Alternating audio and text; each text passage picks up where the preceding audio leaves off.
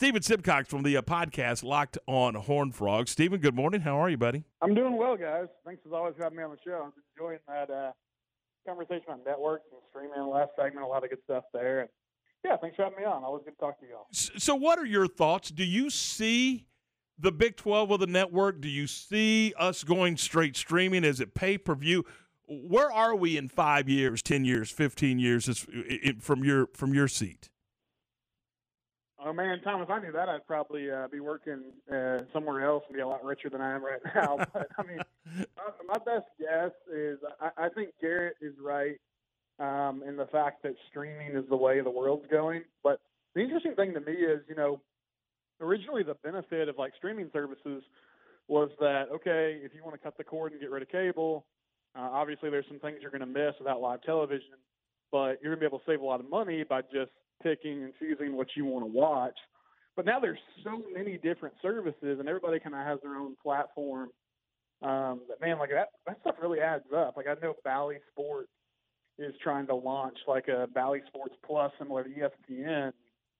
I saw the other day, at least initially, they're thinking about asking $20 a month. And I mean, I love the Rangers, I love the Mavericks, I want to watch those teams all the time. But golly, that's a lot of money for the content they're putting out. I actually feel like the Big 12 and their deal with ESPN Plus is intriguing, and it works out pretty well. Now, I say that as somebody who just enjoys watching a lot of college baseball and softball, and that's been a good byproduct of what they've done. I feel like they probably end up going with some sort of streaming service that, hey, you pay this amount of money per month and you get all the third-tier right games that used to go to Fox and now goes to ESPN. And schools kind of handle it in-house. But, yeah, I mean, Ward brings up a good point. If you're going to do those networks, you have to have the big dogs. And you look at, the Longhorn Network, it never really worked. I think all these specific networks, I don't know what the SEC and the ACC, how they've done. They have their network that's part of the ESPN family. Obviously, I'm not the target audience for that. But it just seems like unless you want to watch, some of those ancillary sports on those services, there's not a huge demand unless they're going to start putting football on those channels. And that's kind of the big question to me. I know the SEC network has some games, that get thrown on there, some 11 a.m. kicks, but unless you're going to start putting big football games on those conference networks, I don't really know what the demand is, outside of people who just really love Big 12 baseball and softball and the occasional basketball game here and there. Yeah, in final thought, we'll move on. But, with the league as big as it is in the SEC, they are able to get at least a couple of live play-by-plays on football, as well as their over-the-air stuff with ESPN and ABC. But anyway, let's talk some baseball. TCU now in first place in the Big 12 Conference, sitting there at 16-8 in the league, 32-18 overall. This has been a crazy, crazy season for Big 12 baseball. I want to get your thoughts on where the Frogs are right now, and talk to us a little bit about the cancellation with Tarleton. What was that about? Well, so the cancellation is all about RPI, and this is something that Jim Schlossnagle did through the years. He actually did it at Texas A&M this year. I think they canceled the game with Incarnate Word, but essentially – I guess it's a risk-reward thing. If you somehow lose to Tarleton, then your RPI is going to drop pretty significantly. Even if you win, there's not much movement. And we're seeing this in college baseball. I wouldn't say it's like an epidemic or anything, but we've seen a number of midweek games canceled. And I don't really know what the solution is. I've heard people like Kendall Rogers, who is kind of the authority on college baseball, covers for D1. He thinks the NCAA needs to step in and come up with some sort of solution. I mean, my thought on it is there's so many non-conference games throughout the season in baseball. It's not a huge deal to me if, one at the end of the year gets canceled. Now, is it a bad look? Yeah. I mean, it's not the best look in the world. When there's no impending weather, I mean, classes are over. There's no reason why you cancel that game except for the fact of, hey, we don't want to lose and, hurt our chance at hosting or hurt a chance of getting a good seed. So I'm not sure what the ultimate solution is. I guess coaches could not schedule games this late in the year, but, I mean, you look at a team like Baylor, they're trying. I mean, I don't think that win over SFA really helped their resume a lot last night, but they're trying to stack up as many wins as they can to give themselves a chance at the end of the year, give themselves some momentum going into the Big 12 tournament at the very least. So you never know really where your team's going to be at that point in the season. But, it's just an RPI cancellation. And as far as where they're at, I mean, they're in a pretty good place. Like, they swept Kansas. That KU pitching staff really struggled. I know they have all year, but TCU put 30 runs up on them on Saturday, which was insane. And so now they just sit and wait. Texas Tech swept OSU, which was really surprising to me, even as good as Tech has been this year. So they're hoping that Oklahoma can steal a game from Texas Tech. They're hoping that Baylor can steal a game from Oklahoma State, and that they'll at least get a share of the Big 12 title. But they're playing Santa Clara starting on Thursday, so it'll be a Thursday, Friday, Saturday series. And I imagine that Kirk Saarloos and the guys will be pretty focused. They might have their phones out looking at that scoreboard, checking those scores, seeing how everyone else is doing. But for the last weekend of the season, they're in a pretty good spot. I mean, they just get to play a non-conference series and kind of watch the chaos unfold between Texas Tech and Oklahoma State in their respective series. Stephen, what were a couple of the biggest questions answered in spring football for Coach Dykes and that staff?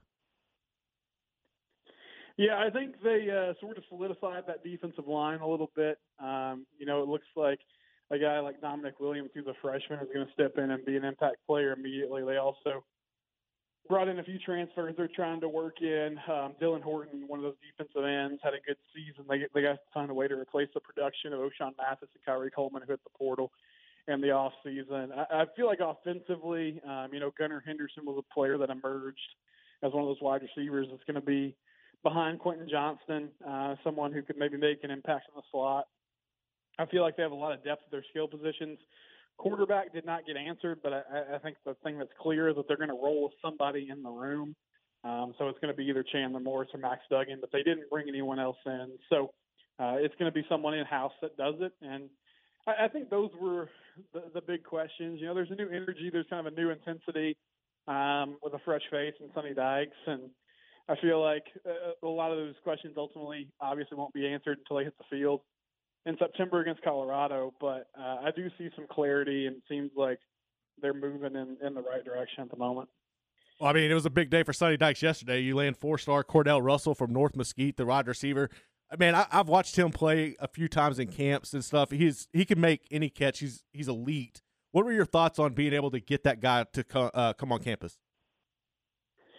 Yeah, he looks like a grown man, Garrett. Like he's a specimen. I've seen him in some camps too, and he's already got a really good frame.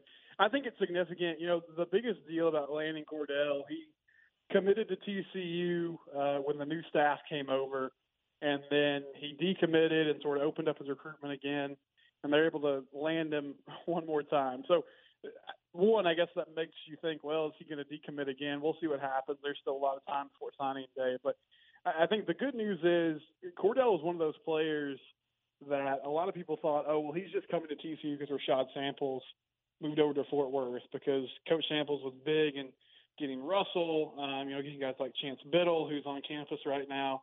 There were a few others from that Dallas area that had committed to SMU and just sort of moved their commitment over to TCU when the staff changeover happened. But now, of course, Rashad's gone to the NFL in LA, and Cordale Russell is still on board.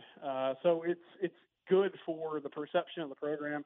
I think it's also just good they're finally starting to fill out this 2023 class. Garrett, we talked a couple weeks ago about just how small it is, and it's still small compared to a lot of teams in the Big 12, but they're at least starting to rack up some commits, and it seems like some momentum is getting built. And I know covering recruiting, a lot of times these commitments kind of happen in bunches, and you need players that are already on board to sort of recruit the guys that are making decisions. So hopefully Cordale Russell can be beneficial in that regard too. But yeah, he's the headliner of this class now, and so they finally landed somebody who kind of you can point to and say, this is somebody that a lot of teams wanted, and TCU was able to go get him.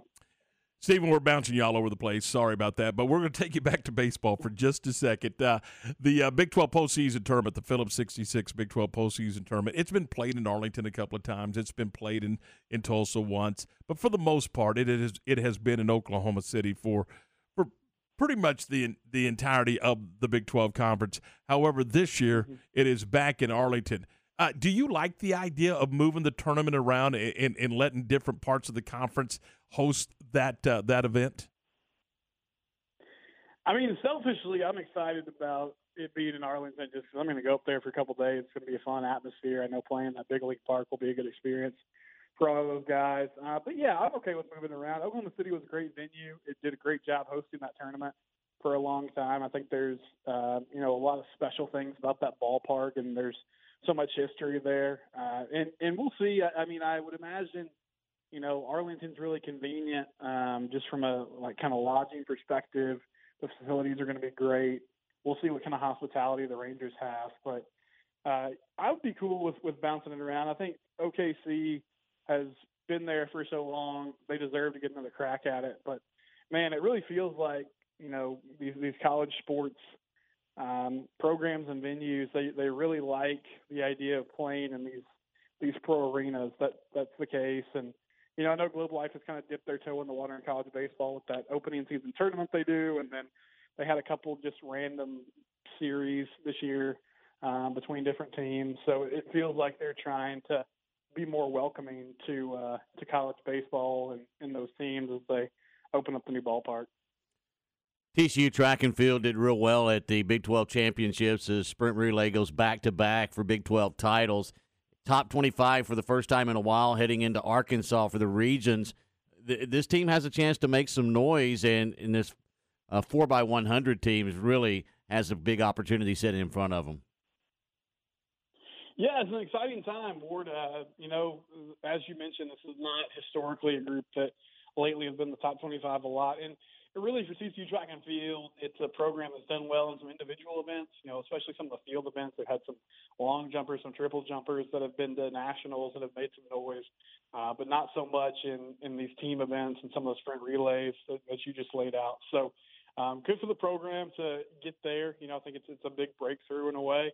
And we'll see how they do stepping up in a level of competition. But, it was nice to see them kind of step up there with the big dogs. Big 12 track is special. There's a lot of, obviously, Baylor right there in Waco is always in the mix, and Texas another. So it was good to see TCU kind of get up there in that mix as well. And that's one of those spring sports that, it's been a big transition from the Mountain West, obviously, to Power 5 athletics. And I think not only from a football perspective, but more so some of the non-revenue sports, just trying to get the athletes in to compete. And we're finally starting to see that happen with track and field and with tennis and some other programs.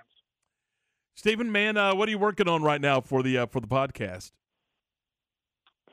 Plenty of football coverage, obviously. Still, we're in off-season mode, and then baseball getting ready for the NCAA tournament, coming off that sweep of Kansas, non-conference series this weekend before postseason play starts. So plenty of that as well, and it's Locked on Horned Frogs wherever you get your podcast. Thanks, guys, as always, for having me on. Talk to you soon. That is Stephen Simcox from the podcast Locked on Horned Frogs.